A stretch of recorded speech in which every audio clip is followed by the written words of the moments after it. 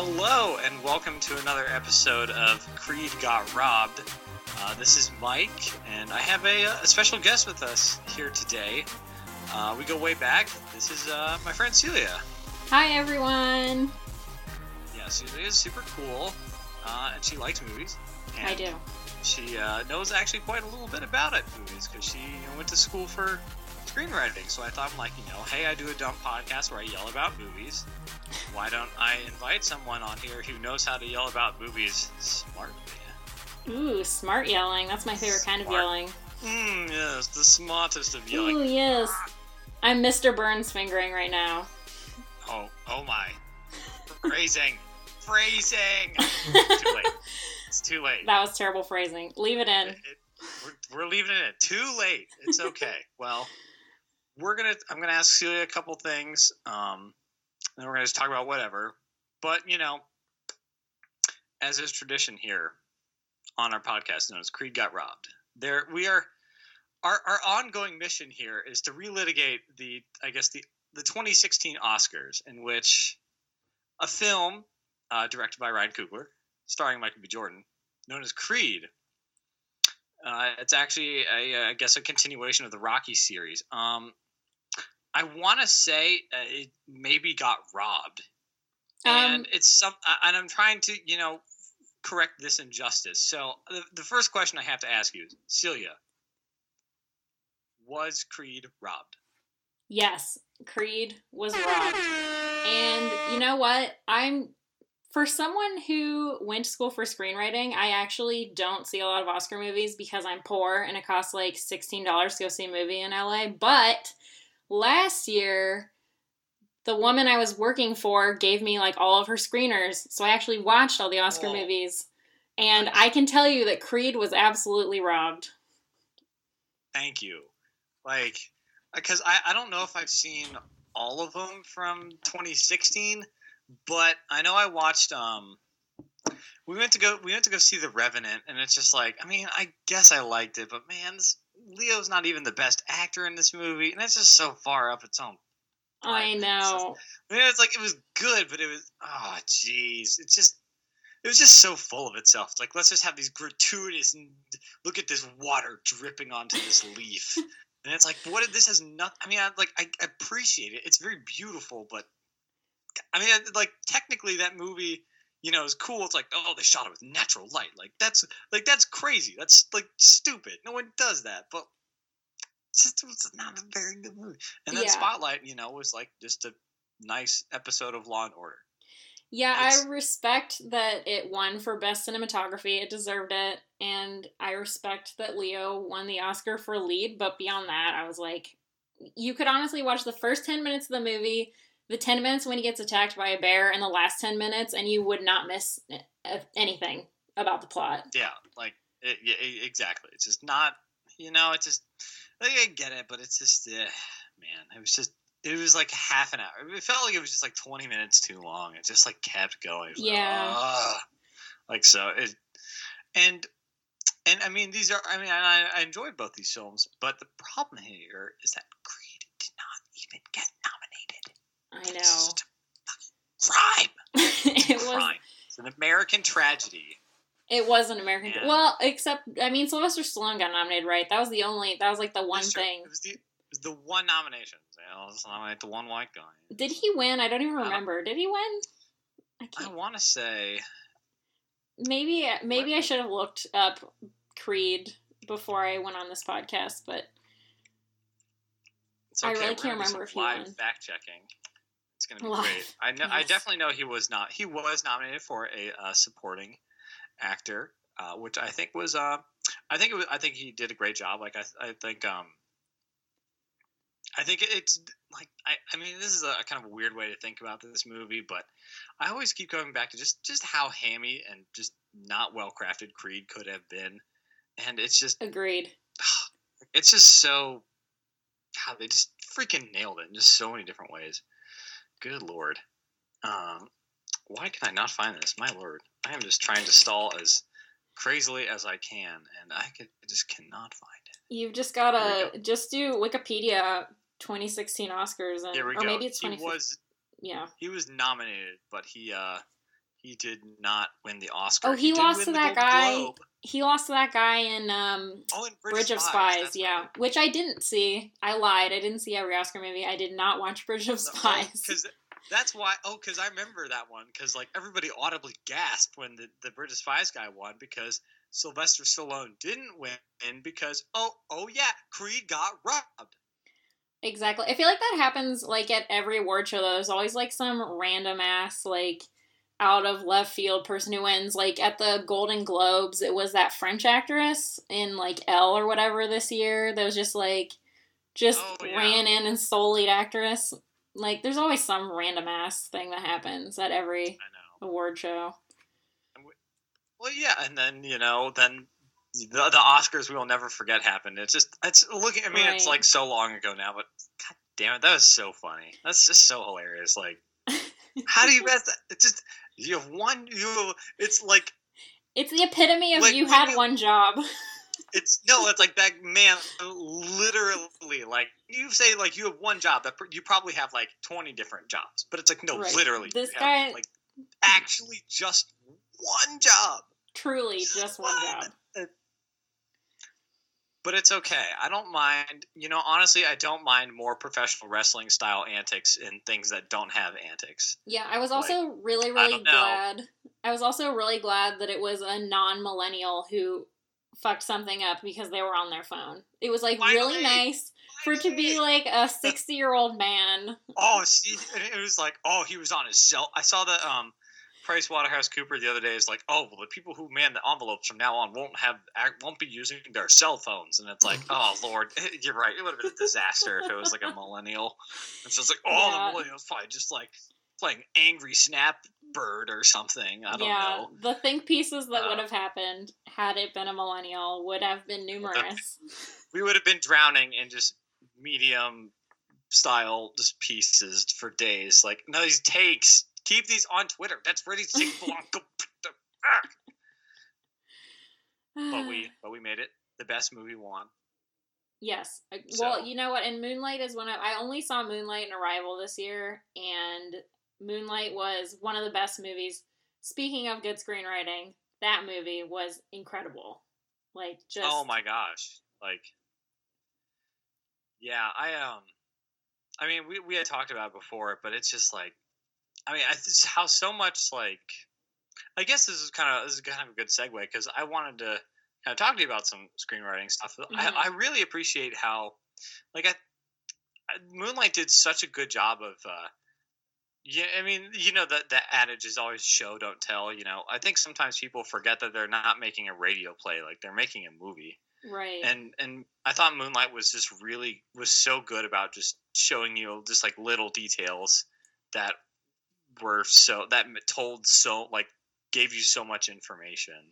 Yeah, absolutely. And something people often take show don't tell really literally, like show through visuals rather than tell through dialogue, but there's also like in that movie show don't tell going on within the dialogue, like very subtle but powerful dialogue that's not overt but sends a very, very strong message. Like the scene at the dinner table when he's it's in the first part when he's still a kid and he talks to his mentor about what the F word means.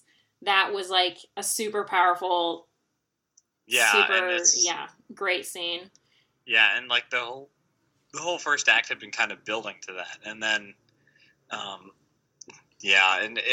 really, and just I guess some of the other parts like later in the film how they, how he's like, hey, don't call me black, but then like chapter 3, like, or like I guess like movement 3, if you want to call it, like it opens up with like it's like 3 black, and you're like, just that before you even see anything, like just knowing that it's like, hey, when he established like don't call me black, and then chapter 3 is called black, you're like you don't like before you even hear the trap music, like the car, the grills, before any of that comes up, like just that word tells you so much about like this person. Like we're not going to see the Chiron that we know, like just from that. And I thought like, obviously the those kind of other details just really ram home just how how tragic it is. But it's just like just from that hint, I thought was like really smart of like man, I don't think I'm gonna like what I'm about to see. Yeah. And it was really heartbreaking. It really was. And, like, yeah, I mean, the evolution of his identity on, like, so many different levels was so powerful. Like, I mean, not only, like, it's, like, not only his, like, identity as a gay man, but also as a black man, and also as the son of a drug addict, and also as just a man in general. It was really powerful, really well done, and, like, it didn't seem like a formulaic movie, but it was totally formulaic because, like you said, that just that cut into Act 3 was like sent a super strong message and was super formulaic. Yeah, definitely, and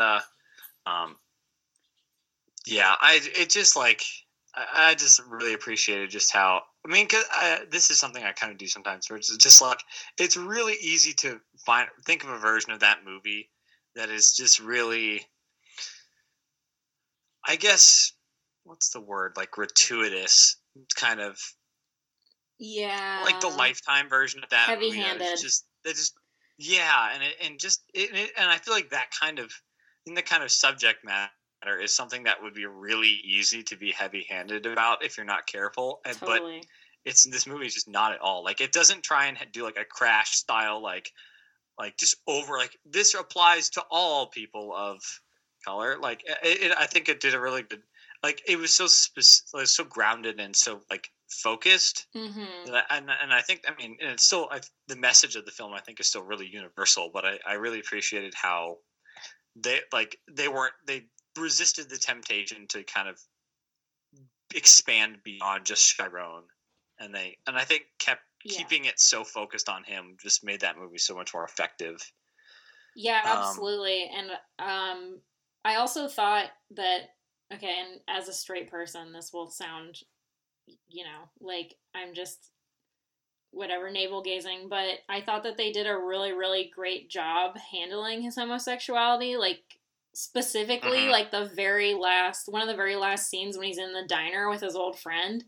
Like when I watched it with my friend after we stopped, I turned to her and I was like, that was really like one of the most romantic scenes I've ever seen in a movie, and it was between two men, and you just don't see that. Like you see men who are like closeted and have sexual tension between each other, and you see like overtly sexual scenes between gay men, but you rarely see something that's just like romantic and sweet. And it really caught me off guard because I was just like, wow, I didn't even realize that I'd never seen a scene like that before in a movie. Yeah, definitely. Like I mean, yeah, you just pretty much said it there. Just how, like again, it's just like it would have been really easy to just like, oh, we really these people won't get it if we don't do something really gratuitous. But just like just knowing that people would be able to. I mean, I guess it's just so much more familiar, like that kind of intimacy. Like it's like it was really nice just to see that they didn't, do the. I guess I don't want to say took the easy road, but they did something that I think that might be that wouldn't be something. It's something that we hadn't seen before, and I really appreciate and that to not be afraid to go with that and to stick to their guns there. I thought was, I mean, it's hard to do. Yeah, absolutely. And that director, and I cannot remember his name, which is really bad. But that director, Barry Jenkins. What'd you say?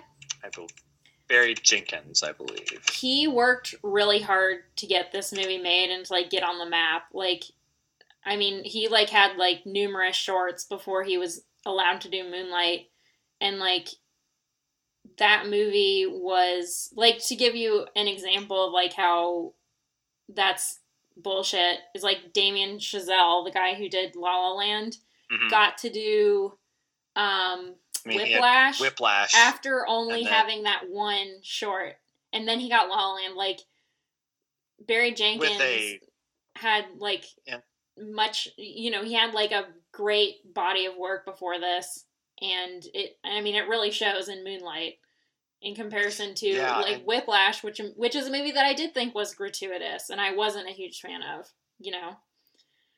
But yeah, and I mean, I really enjoyed Whiplash, and I enjoyed La La Land, but I think it's I think a complaint that I sometimes hear about Whiplash and kind of go, okay, maybe they're onto something here. It's like it kind of feels like a sports movie in a lot of ways, and it's like Yeah. I guess because we're both musicians, so it's like it's like so sometimes it's kind of hard to like it's kind of hard to like think about it, to kind of separate that musician part of your brain from like what I know personally as like what doesn't reflect in that movie. And I think that's and sometimes, especially with La La Land, there's a lot of things about like only Ryan Gosling can save jazz because jazz is in a bad spot. It's like, no, jazz is fine, but it's just like you just have to be like super duper uncynical, and with those movies. But it kind of going back to the point here, like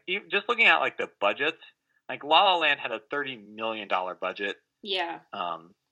And Moonlight had a $5 million budget, which I thought was, it just kind of again reinforces your point. I think it's, hopefully, I think it's going to open the doors, and it shows that people,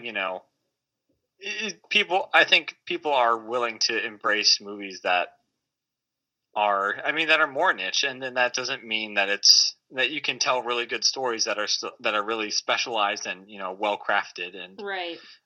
Might not on the surface might not apply to a lot of like that might not have a lot of like mass appeal, but do have a really universal message kind of buried within.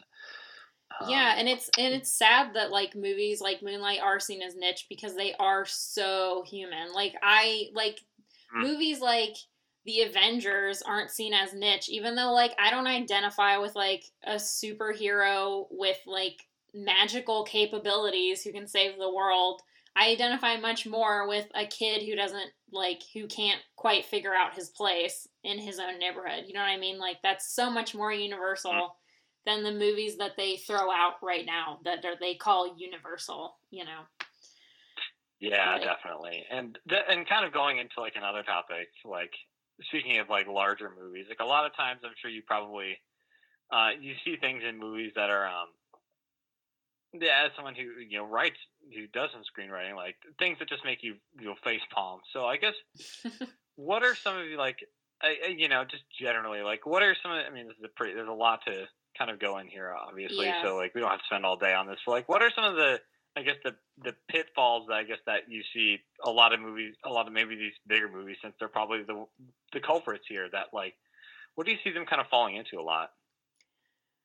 Well, the number one most important thing in any movie is character. Like, a movie can be about anything.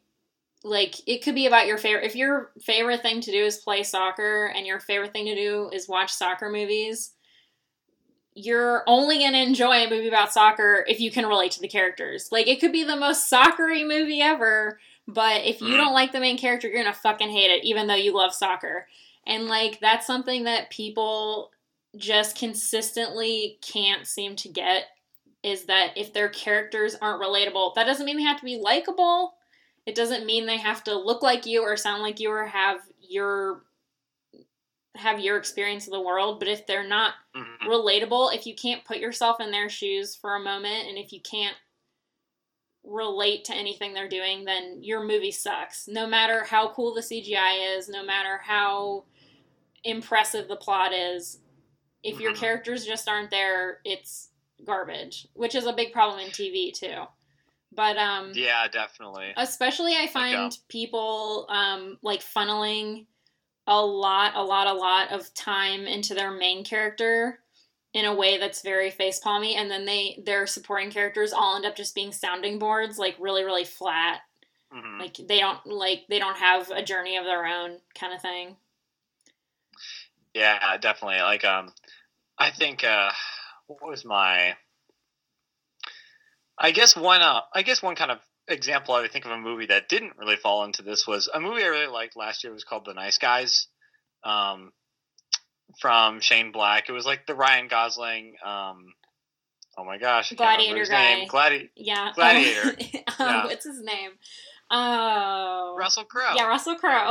I was like, oh, and Gladiator, of course. That guy. Yeah. I think because definitely, like you just mentioned, like with side characters and how a lot of times they can be, kind of cardboard. Yeah. Ryan Gosling's character has a daughter in the film who I think as soon as you meet her, you kind of here's the kid in the movie, okay, but she's like whip smart and and becomes and it could easily be a side kind of a side story character, but it becomes a really great part of the story. Yeah. And I think just one a little detail I thought was really great that they go into her room at one point and you see and she's sitting down and she's like wall to wall she has like all these Nancy Drew books. Yeah. And it's kind of you can miss it, but it I saw that and I was like, oh, of course you would have Nancy Drew books. It just made so much sense. So I thought I thought she was a really good example of someone of a side character not being railroaded and having those Nancy Drew books I thought was really it just gave me more insight into her character in a way that was actually show don't tell correctly, and just added that much more depth to her, which I thought was really really appreciated. That's really good. Yeah, and I'm gonna go off on I'll go back to that, but I'm gonna go off on a slight tangent that children fall into that pitfall of a shitty side character so often, to the point where you wish that they would die. In Walking Dead. Do you watch Walking Dead at all? I watched the first season, but I fell off the wagon after the second season. And I have a whole this is something I haven't ranted about actually. I'm going to sidetrack off your sidetrack. I just have a problem with the cycle of The Walking Dead. It's okay, Rick finds people, Rick solves problem, everything is okay. Just kidding, everything's bad. Somebody dies. Rick goes somewhere else. That Rick is my finds biggest new people. I stopped watching this season because I could not stand Rick coming back and saving the day one more fucking time. The guy has to fall down and have someone pick him up just once. But anyway, there was a character last season or 2 seasons ago, this little boy who was a main character in the season, but they did not bother to develop him in any meaningful way and just made him this whiny little bitch. So that, when he died on screen, the whole fandom was yes, thank God they killed off this annoying little boy who could have been a great, character, who could have, been someone that we all related to and loved, but instead, they just turned him into, a flat, whiny, annoying child. But, back to your talk about kids in movies, I actually watched the other day a movie that had really, really great side characters who were children. I don't know if you've ever seen Short Term 12. No, I haven't. I know a lot of... It's been getting a lot of kind of buzz lately because, I think Allison Brie's in that movie. It's Brie Larson. Brie Larson is the one you're thinking of. Brie Larson, not Allison Brie. Allison Brie's that lady from Community. Well, this movie came out, I think, in 2012, 2013, and I hadn't seen it, but people had been telling me to watch it for a long time, so the other night I just sat down and watched it, and that movie has tons of kid characters because they work at, a teen help facility kind of thing, and every single one of those kids has a distinct personality, and you see it even if they're only on screen for 5 minutes of the whole movie, you know exactly who they are. And for that reason, that movie could have been really gratuitous in the way that it could, all these children are just props and the adults, it's all about the adults and it's all about their struggles, but no, they did a really, really excellent job of not doing that. This kid, he's 2 days away from retirement, it's just oh boy, here we go. Right. They did a really good job, which I feel this happens a lot, especially when dealing with mental health on screen. A lot of times people just become their mental health problem, or they become whatever problem or flaw, if you want to call it that they have. But in this movie they really made them, obviously their trauma kind of defined who they were, but they did a really, really excellent job making them rounded characters as well. So that's one of my biggest pet peeves, is when people just kind of dissolve into their whatever problems they have. I think that I'm trying to think of, I know I think there's a show called Homeland that's been going on for a while. I think I only watched the first season of it. I don't know if you ever saw it. Yeah, I haven't checked that out. The main yet. character, she's definitely, they kind of really fall into that because she, it's like it's more about what the only conflict that kind of like it was pretty interesting, but it's like the conflict of whether or not she took her meds just becomes like it's just exhausting because it's like no, just I don't. And they really, I feel like they really fell into that kind of like, this person's mental mental struggles is like the only thing interesting. Otherwise, right. she would. It's like the only problem she would encounter is because if she was a normal person, she would just we wouldn't have a story. Right. So it's just kind of exhausting. Just like, oh. Let me remind you that this person has a mental illness every 5 minutes. And I mean, back to Moonlight, Moonlight did a really great job of being like, he's a person who happens to be gay. It wasn't even though the movie was kind of about him being gay, it wasn't all about him being, you know what I mean? It was never let's remind you that he's gay over and over and over and over again. It was never like definitely. That. And this actually reminds me because, I was really since we're kind of on this topic. We recently went to go see the Power Rangers movie. Oh yeah, and I have a lot of things to say about that movie. I haven't seen it yet. I remarked to Josh the other day, just there's a character who is literally winking at the screen, literally, it's literally winking, Oh my god! I don't know why I just did that, but yeah, but there's, I mean, one of the characters in the film, Billy, is actually he's on the spectrum, and they did a shockingly good job. I wasn't expecting it, but they did a really good job of him still being a character who can solve problems other than my crippling spectrumness.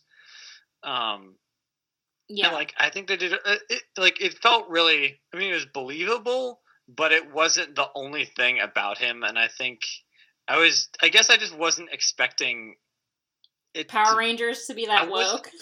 The Power Rangers movie to get it. I was what the fuck? What is this? Yeah,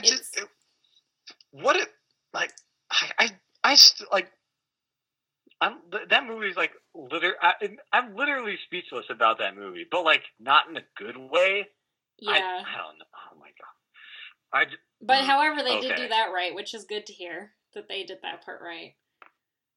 Yeah, I haven't seen it yet. Definitely is. But me and my roommate really wants to see it, so I'm sure I'll see it at some point. But I saw Beauty and the Beast last night. So, have you seen that yet? Yes, we did. My wife and I went to go see that a couple weeks ago. I have a thought about that as far as wink wink at the screen goes. I mean, come on, Josh Gad's character, that was it. It was just I'm gay, I'm gay, I'm gay, I'm gay, I'm gay, I'm gay, I'm gay. Not I am a person with my own hopes and dreams. It was I am gay and I love Gaston, and it literally blinds me to all his other flaws. And I'm just all right. And it's I guess the kind of, it was very literally a caricature. Yeah. And yeah. But I mean, besides, the really disappointing thing about that film is that obviously Gaston was not roughly the size of a barge. I mean, right. I mean, they did do that really over the top moment where he lifted up 2 people at the same time to try to, make it seem that way, but it didn't really work. Barges can carry multiple people. You might be. Yeah. Why didn't they cast Jason Momoa or something as Gaston? Then he would have been roughly the size of a barge. Truly. That's a great question. Yeah, no, I actually enjoyed that movie. I mean, it was delightful, as all Disney movies are. I don't think I've ever seen a Disney movie that wasn't delightful, except maybe Pocahontas' Journey to the New World. But I mean, I liked it. I don't know. I thought they they added stuff to it that was really kind of unnecessary. Going back in time to Paris to see where her mother died. That was the most what the hell thing I've ever seen in a movie. It's are you sad yet? It's like, okay, I get it. That I haven't seen the animated version in quite a while.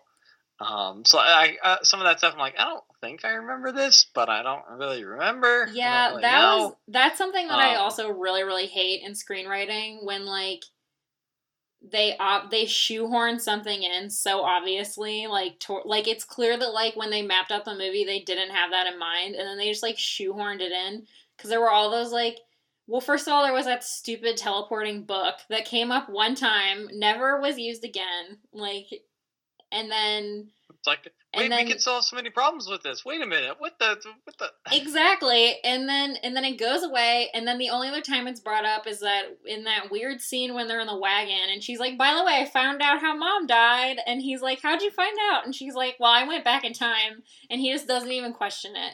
Like, he's like, I'm glad you know now that your mother died of the plague.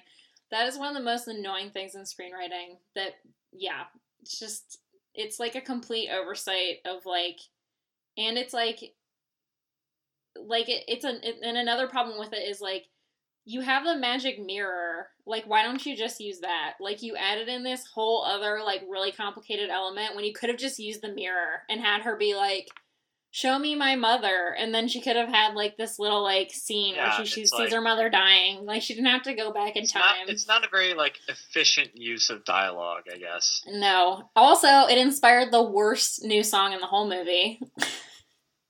That one where they're in the windmill singing. Oh my god, that was terrible. But that's music related. That's not screenwriting related. I mean, again, it's not Be Our Guest or the Gaston song, so I mean, right. Sorry. Also, there was that weird moment in Be Our Guest when they were like in like a club.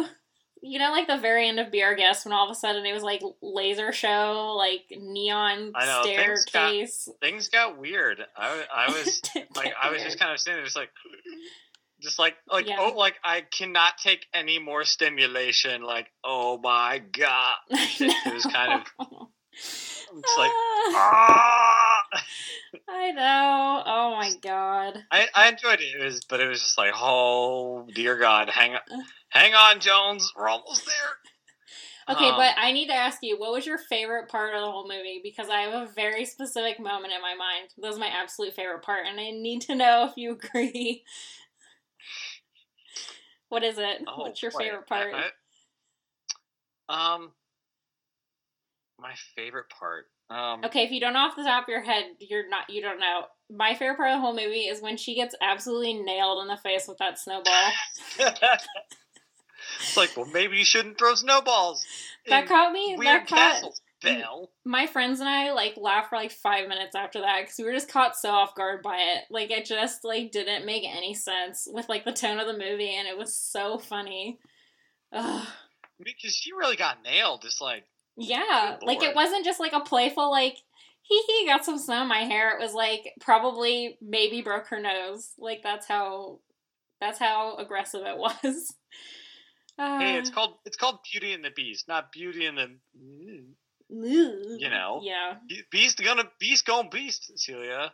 That's just how it goes. That's true. He is the beast. You just gotta be ready. And also, I did see... Wait, did you see... Okay, never mind. Go ahead. I'll let you keep your podcast on track. No, you're fine. I was going to say I guess because you've mentioned to me that you have been watching a lot of horror movies lately. Mm-hmm. And I was just thinking, well, how could we work that in? But then fortunately, we should talk about that trailer for It, because... Oh. So cool. Holy crap. That looks pretty all right. Yeah, I thought, I mean, I was not expecting much from that movie. I've never seen the original, actually, the TV movie from whatever, like 1990. And I had never really wanted to see it because clowns really aren't my thing. But that trailer was incredible, partially because there's like some new stuff going on. Like a lot of times horror movies will reuse like the same scare elements over and over again, and I mean they can't really help it because there's only so many ways you can scare people, but like that projector thing was sweet. Oh, I was just about to mention that. Like, I thought, I thought that was just super. I mean, that's all. If the trailer was just that, I would have been like, oh, I'm so in, because like, yeah, I mean, I just love that kind of like. I mean, first of all, that setting of just like kind of that's the summer, like 1983. Yeah. We're kids. We have bikes and can go around until like midnight because parents in the 80s or whatever. Yeah. Like I kind of like that. Obviously, Stranger Things is drawing a lot from film Spielberg and Stephen King, but it just felt that vibe is I think very strong in this movie. Man, that seems. Yeah, I thought that was so cool. Have you ever read the webcomic Dawn Ghost? No, I haven't.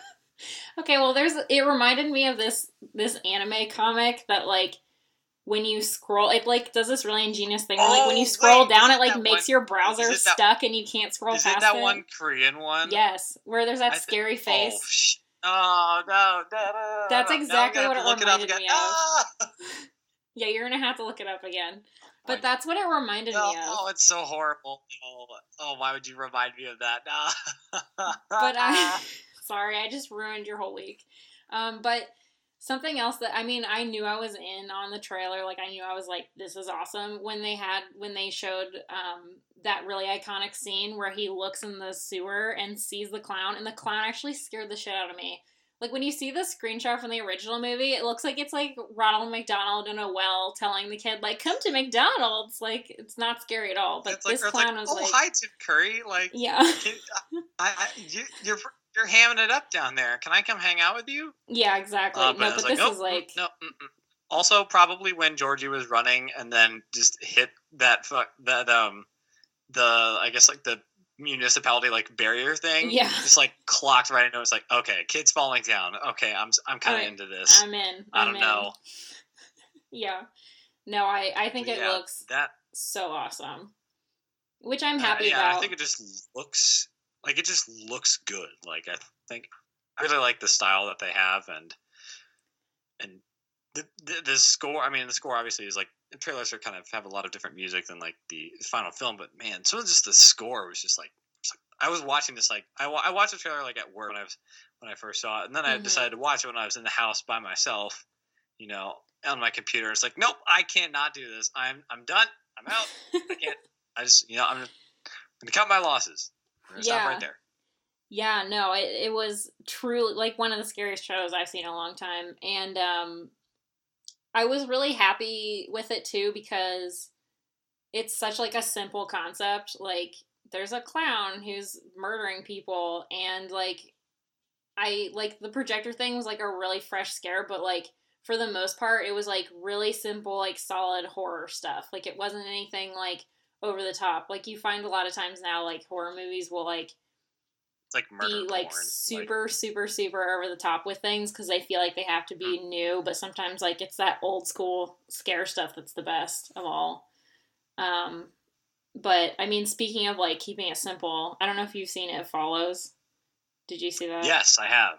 Yes. That's like a good example like of a movie that embodies that, like, less is more, keep things simple. I mean, it's a really fresh concept, but like it's like at the same time like the simplest movie you've ever seen, which is why it was so good. Mm-hmm. And yeah, go ahead. Yeah, I really like I really liked It Follows. I think just like it was really just they have a really simple concept. Mm-hmm. You kind of understand. You kind of are learning the rule. Like, it's paced well because you're learning the rules of this thing. Right. Kind of along with the characters. And then and visually, it never got old for me when, the camera's panning and you're like, wait, what was that person in the background? And then by the time it loops around again, you're like, oh, fuck, go, that's the thing, that's right there. Oh. Yeah, that scene with the old lady. Oh my god, the scene with the old lady walking toward her when she's in class. Oh my god, that's so good. It's so good. And plus I was I really like that composer. His name is Disasterpiece. I think he's done like a couple of games.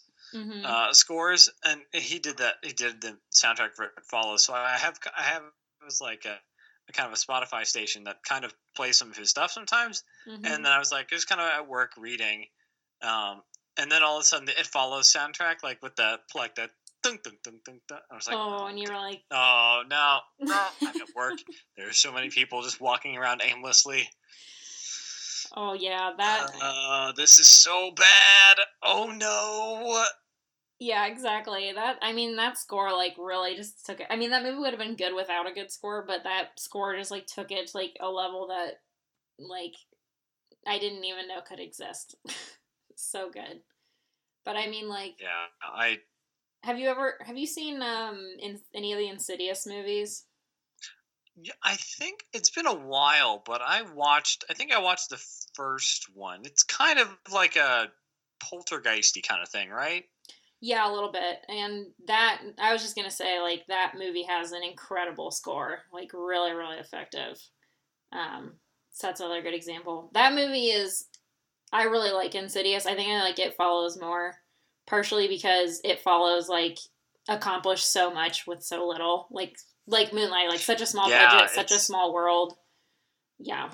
Again, like, that small world stuff is sometimes, like, the most effective because I find like the bigger the cast and the bigger the world, the more loose ends there are, and the more inconsistencies, and the more useless characters. Yeah, it's definitely like a horror. I think kind of horrors having like smaller budgets. Like you're not going to have like an Infinity War style budget for a horror movie, and I think that's honestly because I think that's probably a good thing in making a horror movie successful because the scariest I think what makes a horror movie really good is when it plays on like your imagination and because what you're imagining and what it like hints towards is way scarier and way more interesting than any sort of like CG kind of creation that they could throw together. I mean that's obviously great for like a climax. But the building of the like kind of like how, because we had recently just watched the original Alien. Great movie. Because Sarah hadn't seen any of those. And I just had kind of forgotten just how long it is from like, when the table scene, the scene happens with like, when it first kind of appears in its adult form to when you see it again. I mean, it's just like, it's a good 15-20 minutes slow burn where you don't see it, and it's just like this whole time you're just like, this thing could be anywhere, we don't know what it does, it has acid blood on a spaceship. Like just it's kind of like how Jaws was like, by necessity they kind of had to hide the shark because it's a frumpy looking kind of thing up close, right? But it ultimately, like, I think I mean, I guess some of those horror movies generally have been so successful, or like really effective horror movies for me are ones that aren't afraid to really kind of have a slow burn. Yeah, and like that's something that a lot of modern horror movies do really badly is they show the monster way too much like in the third act, and then you are not scared of it anymore. Like Insidious is one of those movies where like the first like 2 acts of that movie are scary as fuck and like really good, and then in the third act they show the main demon so much that he becomes like funny. It looks like one of those weird episodes of SpongeBob where it's like the people, or they have like that weird pirate. It's like, oh, here's my weird devil friend. It's like, wait, it's. Man, right. I should go watch that movie again. That movie's pretty good, and it's because it's playing the weird music too, and it just keeps going. It's like, what? This is going on a real trip, man. Yeah, it's great. And that's another thing that's so good about It Follows is like, not only does it fall into like the category of like movies that use real things to be scary, like not CGI because they're literally using people, but also because it's a different person every time, you never like get tired of it. Like you never have that feeling of like, oh, I've seen this scary face before a million times. It's like a new face every single time, which is so ingenious because then it's never not scary. And just having like kind of the behavior and like how distinctly non-human it is. Yeah, it's like even though it does look different, it's like it's still scary just because like you recognize that behavior, and it's like by the time it's like from a distance, it's like, well, I don't know, but then it's like, oh no, wait, I know what's going on here. See, that is why I am waiting for a good scary doll movie, because that like Inhuman, I forget what it's called, but there's like that the reason why why people are afraid of dolls is because they're human-like, but they're not human, and that really unsettles us. And that's why, kind of like an uncanny. I think it's called like the uncanny valley. Yeah, something like that. Kind of what that concept is called. But dolls are terrifying, and I'm waiting for a good scary doll movie, and there hasn't been one. Annabelle was garbage. Chucky is just hilarious. Like there's never been a good like scary doll movie, and there needs to be one. I'm saying it right now, calling to all you horror directors, make an actual scary doll movie, please. That's a very specific but very reasonable request. I can respect that. I think so. I think it's reasonable. I mean, you could probably make that pretty low budget reasonable. too. Dolls are scary as hell. They really truly are. Really and truly. I'm trying to think. Oh, I watched a really good, if you're into like micro budget horror, I watched a really good one with my roommate the other day called The Monster. It just came out like last year, and there's literally like 4 people in the cast. It's mostly just about a mother and a daughter, and it's like really low budget. It uses mostly like puppetry instead of CGI. It's like a kind of like a classic monster movie. Really, really good. Good writing too. That's one that flew under the radar for sure.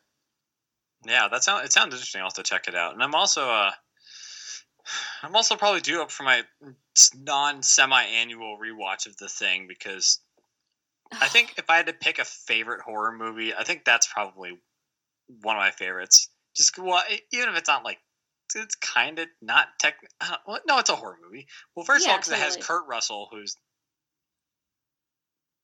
amazing. I like me some Kurt Russell. I don't know if I agree with him about a lot of things, but man, like Kurt Russell knows how to ham it up and just be a cool guy action dude when he needs to be, and it's just yes, he does. I haven't watched that movie in a really long time. I'm gonna have to rewatch it too. I love that era of horror though. Like 70s, 80s horror is like my favorite. With all the practical effects in that movie are like, I think because definitely like CG. I mean, because we're so used to like CG now, so something like that isn't. I don't know if it's as effective like as some like because like the physical just some of the stuff that they do in that movie. It's just like oh god, this is so my god, this is so disgusting, gross. Ew. And like, I don't know if exactly when you think of that movie, there's one scene that you think of distinctively that like that head falling off and turning into a spider. Like every time I think about The Thing, it's so gross. That's the only thing I can think about when I think of that movie. That's how much it stuck with me. But God. Yeah, and like. Yeah, and there's just so many good classic scenes in that one. Like, I still cannot get over, like, the blood test, because they're like, it's like, okay, well, we know one of these guys, but it's like, oh, this is, okay, well, everyone's kind of taking this reasonable, but then it's like, as soon as that guy fails the test, he's like, yeah.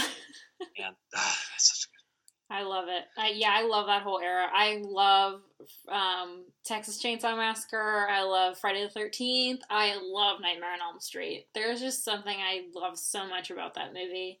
And honestly, it's not even like that. I don't know if I've seen that. I should probably go watch it. Oh, you've got to watch Nightmare on Elm Street. Mm-hmm. It is so great. Like, it's not, I wouldn't call it scary. There are definitely scenes that are super unsettling, but it's not, there's not even really a lot of jump scares. It's just, like, such, like, a cool idea. Like, putting yourself, like, back in that time and, like, watching like, conceptually, a movie. It's just, like... Yeah, watching a movie about a guy who can kill you in your dreams. Like, how awesome is that? That is so cool. But I love that. I love that about like old horror movies, that you can like put yourself back in that time and be like, even if you're not scared now, like, whoa, this would have like totally made me shit my pants if I had been a teenager in 1980. Yeah, like, I mean, because, we're so desensitized as millennials. Right, we have no idea what, yeah. But like, it is like contextually, it's really cool to think about, kind of those big moments in film. Yeah. History, like the other, like how, well, I guess when people were like, holy shit, what do you mean Darth Vader is Luke's father. Like, that's kind of like, it's just like through cultural osmosis, you can't have that. I mean, it's just, you just know it these days. Like, it's not even like a spoiler anymore. It's just like it's just, you just know it. Right. They've had to get really creative with twists, or like the twist is that there is no twist because everyone's just like always like, I know what the twist is. Like, I've already predicted it, you know? I'm looking at you, Westworld. I haven't watched the final episode yet. I literally watched the entire first season except the last episode. Huh. Okay.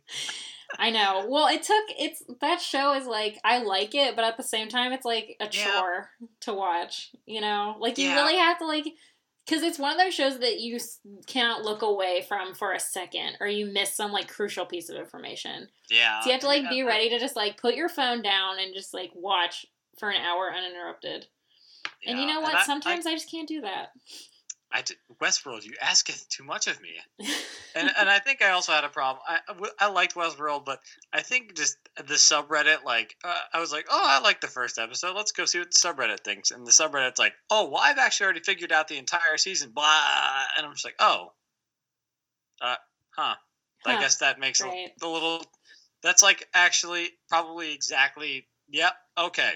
Mm-hmm. It's like, well, I guess I'm just kind of along for the ride here. Right. And now, like, now shows are starting to, like, operate on the basis that, like, that kind of thing exists. Like, that kind of prediction exists. Like, with The Walking Dead, like, they had their big, I'm sure you heard about this even if you didn't watch it, but they had their big, like, huge cliffhanger at the end of last season where you didn't know who was gonna die. And, like, everyone was like, this is so cheap. Like, this is so stupid. And, like, I agree. But also, it was completely, like, everyone also loved it because... like, secretly, because then they could, like, predict who was gonna die. And they had all this time to, like, to theorize and, like, look over all the episodes and, like, figure out, like, ooh, like, they're pointing to this person, they're pointing to this person. And everybody did that, even though they whined about the fact that the producers made this choice. And, yeah, they fall right into their trap. But it's really weird how, like, entertainment has kind of morphed into, like, the social media world. Like, everything is, like, released and made, like, with social media in mind, and it's really and strange. Like, because I mean, it's definitely kind of go off of that. Like, I saw that some of, like, the Stranger Things guys for season 2, like, they're burning daily show notes, like, for shooting. Like, they don't throw them away; they have to burn them. Oh like, my God. Just to, like. And Game of Thrones has been having, like, drones, like, on trying to, like, fly close to set to, like, for people to take pictures. Like, oh my God, this character's alive, or something like that. Which is just, like, that's, I mean, it's kind of cool, but, like, it's what? Like, that's so wild. Like, it is wild. It's really, it's like, I guess it's kind of, like, interesting how, I mean, TV especially, just how, like, interactive feels like not a strong enough word, but, like, how much, I mean, how I recently, I think I've been watching, I watched, like, the first episode of Legion. It's like an FX show.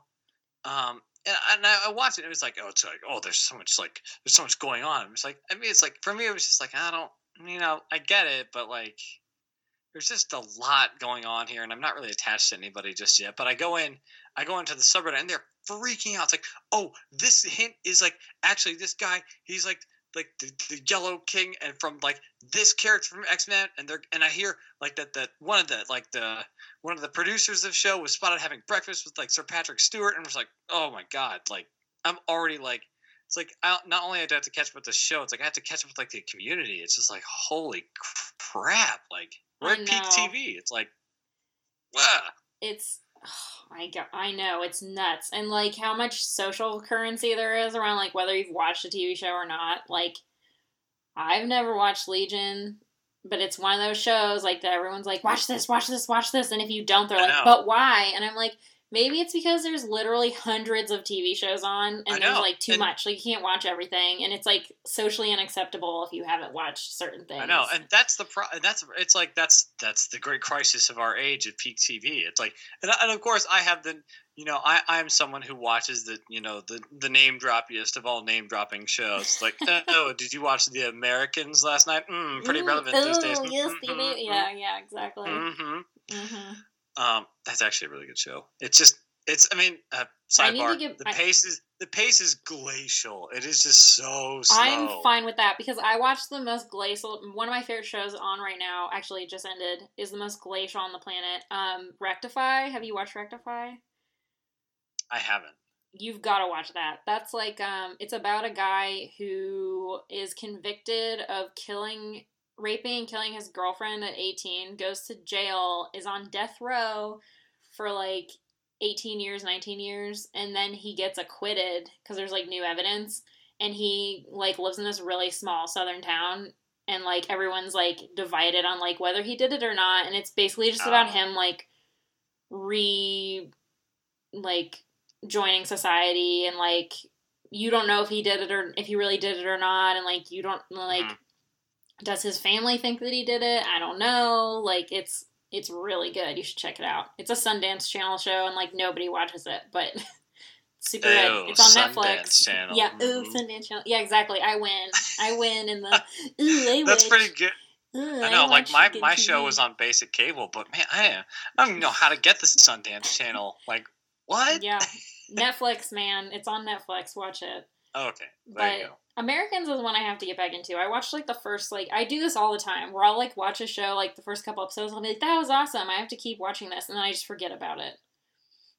And yeah, definitely. Like, there's just too much. Like, there is too much. Because that's kind of like, I was interested in Legion, like, and I hear good things about it, but it's just like, I just don't have the time. It's like, it's kind of the same thing I have, like, going on, like, with, I'm going to mention it, like, our game podcast. It's just like, there's just too much hashtag content and just not enough time to hashtag consume content. The video game struggle is real because I seriously play games 5 years after they come out. Like, I just played Skyrim for the first time. And when did that come out? Like 2011? Like, I'm very behind. Oh, God, it did. Yeah, it came out when I was like I think we were juniors in college. Mm-hmm. Oh, that makes me feel, oh boy, that's weird. But I won't go off. I could talk about video games, but I won't go off on a video game tangent because that's for a video game podcast. And this is CreedGotRobbed, a film podcast. Yes. Trying to rectify the 2016 Oscars and the great crime that occurred. Continue. What were we just talking about? TV. Yeah. Peak TV. And the problems. Yeah. And I actually have a lot more to say about TV than movies because I want to be a TV writer. Like, that's what I focus on. I mostly write TV stuff. But I could talk about TV forever. But yeah, it's just like, it's overwhelming how much stuff is on. And what's even more overwhelming is like, I won't even get into like the superhero shows because all their stupid like crossovers, like Luke Cage crosses over with Jessica Jones, crosses over with Iron Fist. Like, it's too fucking much, man. Like, it's like I just have kind of written off like the Marvel Netflix stuff. Like, I like the Marvel movies. Like, I think they're pretty like entertaining. Like, you know, blockbustery stuff. And it's a hell of a lot better than the DC stuff. My God. But like the TV show. First of all, it's like, okay, we're in peak TV. You don't have to be 13. You don't have to have 13 episodes when you have 8 episodes of story. Like, you don't have to do that. Yeah. Like, people are okay if it's just 8 episodes of TV instead of 13 hours of not. But it's like I think we watched the first season of Daredevil, which is, just the pacing is just bad. And we thought Jessica Jones was all right. But I couldn't get through. I couldn't get through Daredevil season 2, and I think I watched like an episode or 2 of Luke Cage, which I think had some good parts. But it's just like, and I just hear it just dives down a cliff, and then Iron Fist is just a real. There's just a whole lot to unpack there, with like the whitewashing, I saw a clip of like a fight scene that had literally like 50 cuts within 60 seconds. Oh, God. Just like, I'm like, oh my God. Like, oh, Jesus Christ, like how does that happen? Like, I know. Well, it's that, you know what it is? It's that, and I could go back to Beauty and the Beast for this. Or, yeah, Beauty and the Beast, La La Land, like, and this, and that show for this is like, stop casting big names for roles that they can't do. Like, love Emma Watson, think she's a fantastic actress. She can't sing. Emma Stone, slightly better, still could have cast a Broadway person. Why didn't they cast somebody who at least kind of knows martial arts for the Iron Fist? Like, why did they have to cast, God, I don't remember his name in Game of Thrones. What is his name? I'm just going to search Game of Thrones Sir Iron Fist, dude. Sir Loras, yeah. Why did they cast him? Why didn't they just, like, find somebody who kind of did martial arts and acted? You know what I mean? Like, it's that star power thing that, like, really ruins things. Yeah, and it's like, I mean, no offense to Finn Jones, the actor, but I mean, you know, hearing Finn Jones is in a Netflix series doesn't, you know. Yeah. And that's the thing of peak TV. It's just like, there's no time for mediocrity. There's no chance for it. I know. Well, and the statistics, and you guys are really going to be, you mediocre TV shows are going to be in real trouble when the Venture Brothers comes back. Well, you know, because then I will definitely not care about your not great TV show. Well, you know what's really sad is, like, there's so many TV shows on right now, and, like, for every TV show that's made, like, 10 pilots are shot, and, like, 100 scripts are bought. So, like, there are so many projects that, like, are either not developed at all or had a pilot and never went. And, like, so, like, the amount of stuff out there is just insane. Like, and some of the stuff that, with the wealth of content that's out there, some of the stuff that's getting made is, like, there's no excuse for it. Like, with the access to material that production studios have, like, there's just no excuse for things like Iron Fist to happen. Like, we know too much about effective storytelling and about what is acceptable to do, not whitewashing, you know? It's just ridiculous that stuff like that is still made. Yeah, and I think definitely, like, there's actually been, like, stuff that I think one of the better things about, quote, peak TV, it just has been how, I mean, just you can find something that's really great, like, anywhere. Like, you don't have to go to, you know, wait for HBO to come out with, like, True Detective Season 2, which was, my God, just a nightmare. But so it's like HBO is doing that, but then you look at, like, CW, like the CW, like what has the CW ever done? And they're running a show like Crazy Ex-Girlfriend, which is a great show. Yeah. Like, I love that show. Yeah. And so it's really cool to see, like, I guess, shows and places that maybe wouldn't get attention from something like an HBO or like a Showtime or something, you know, pop up in, like, weird places like Amazon Prime Video or, you know, like the CW or, like, I don't know, TV Land or something like that. Yeah, like, TV it's Land. Really cool to see. Yeah, and Lifetime has Unreal, which I watched a couple episodes of. That show is good. And Lifetime you only think of as, like, the Pregnancy Pact TV movie channel, and here they are creating, like, Emmy-worthy TV content. Like, it's crazy. Everybody has skin in the game at this point. Yeah, like, it's not to be like, oh, everyone good in film knows that real art happens on television these days, but it's really crazy to see just, like, the star power that is coming to TV. Like, I think my favorite show last year, which was, like, The People versus O.J. Simpson. I haven't watched that yet. You know, they have like Cuba Gooding Jr. They have, you know, Ross from Friends, who obviously that's his real name. That's definitely not Ross just from the character. Friends. But yeah. no, David Schwimmer. That's his real Mr. David Schwimmer. Yeah, Mr. Ross from Friends. John Travolta, like, just people that you wouldn't really expect to have on, like, a basic cable, you know, what was once back in the good old days, the, like, basic cable show, but here they are, and I thought it was just one of the best things I've ever watched on TV. It's like, it's really good. Yeah, and it's really, really weird because there's this phenomenon where, like, studios are less afraid to take chances on TV. I mean, some studios are still afraid. Like, the NBC, CBS, they still do, like, the most, like snore-worthy shows. But, like, studios are less afraid to take chances on TV than they are with movies, even though TV shows probably end up costing a lot more in the end.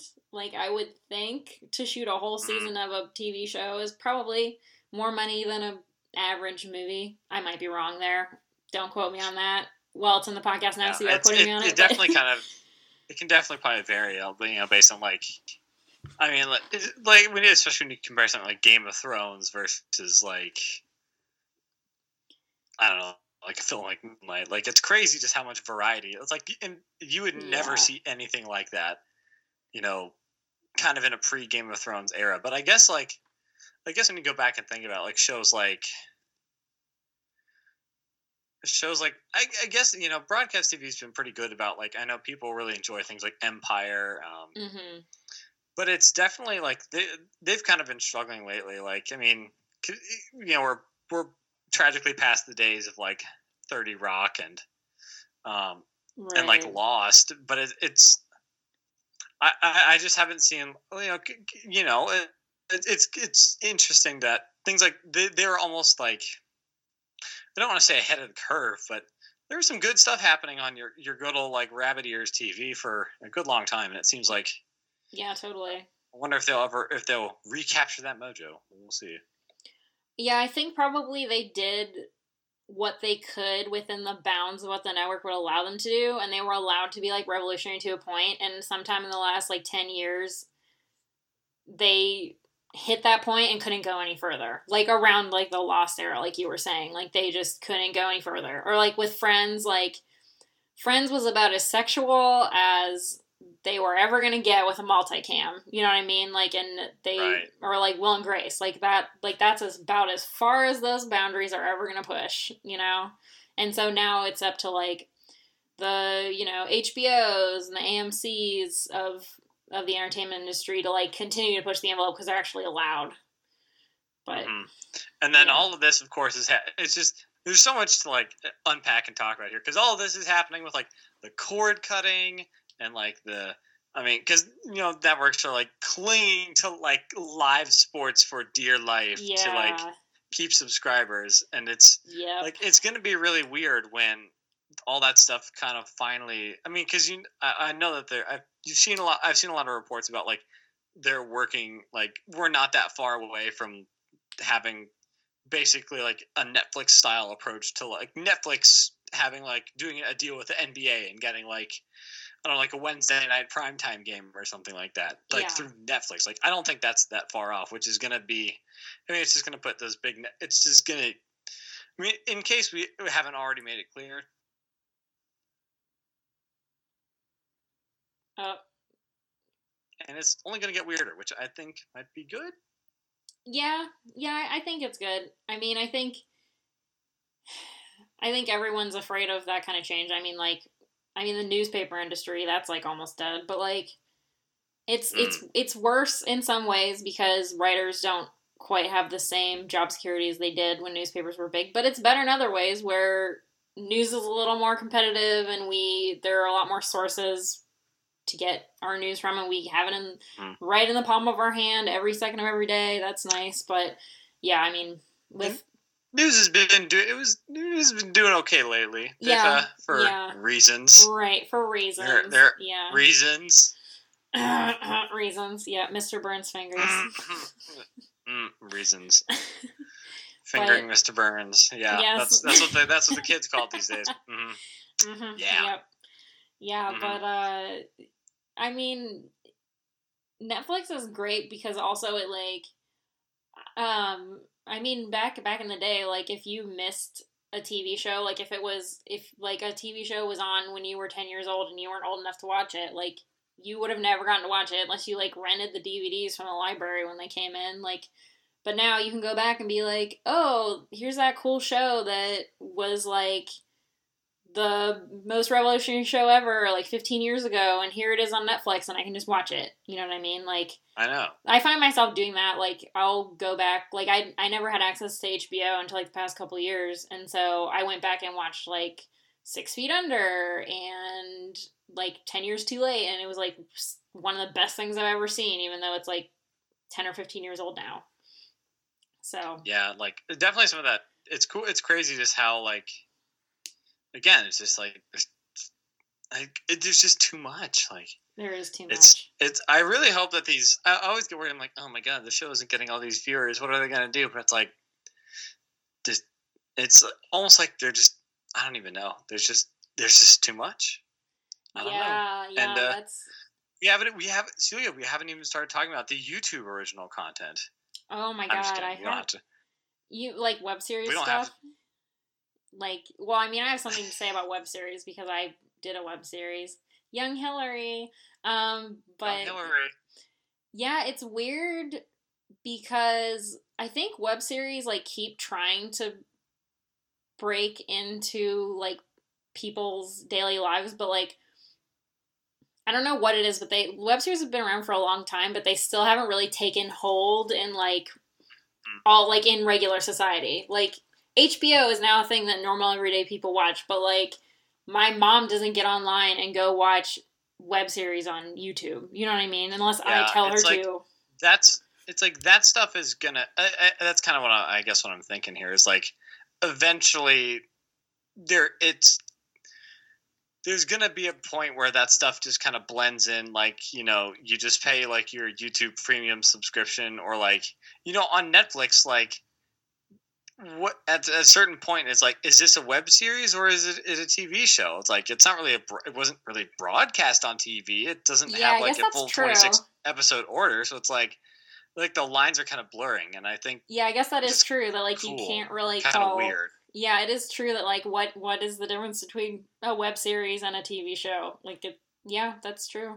But, I mean, I still think that people, at least in my industry, a lot of people don't see web series as, like, what they want to do, but just, like, a means to an end. Like, Broad City is a good example where, like, they had their web series for like 2 years on YouTube, and then like Amy Poehler watched it and loved it, and then now they have an actual TV show on Comedy Central. Yeah. So I think web series are still kind of stuck in that weird gray area where like because they don't really make money. That's the problem, is like you can't make money that way. So then people just make web series in order to get writing, you know, jobs on actual TV shows or to get acting jobs on TV shows, you know.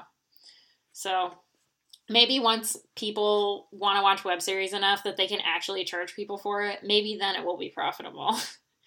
But right now, someday. Well, I'm looking at the time, and I think we had a lot of talking. I think I don't know about you, but I think that was a pretty good pod. I think I might call it here. Yeah, I agree. Yeah. Well, hey, this has been an episode of Creed Got Robbed. You can find us in, you know, Josh usually does the rant about the places you can find us, but if you're listening to this and you made it this far, you know where to find us.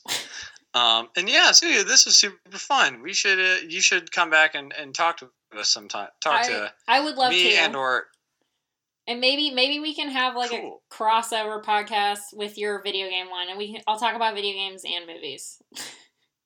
Yes, it's just, you know, we were just joking the last time. It's just like the unscripted conglomerate. It's happening. Yes. You know, they won't expect our tic-tac-toe podcast until it's right there. But get ready, folks. It's coming. Get ready. It's coming down the pipeline. Prepare for content. Summer 2017, the Tic-Tac-Toe podcast.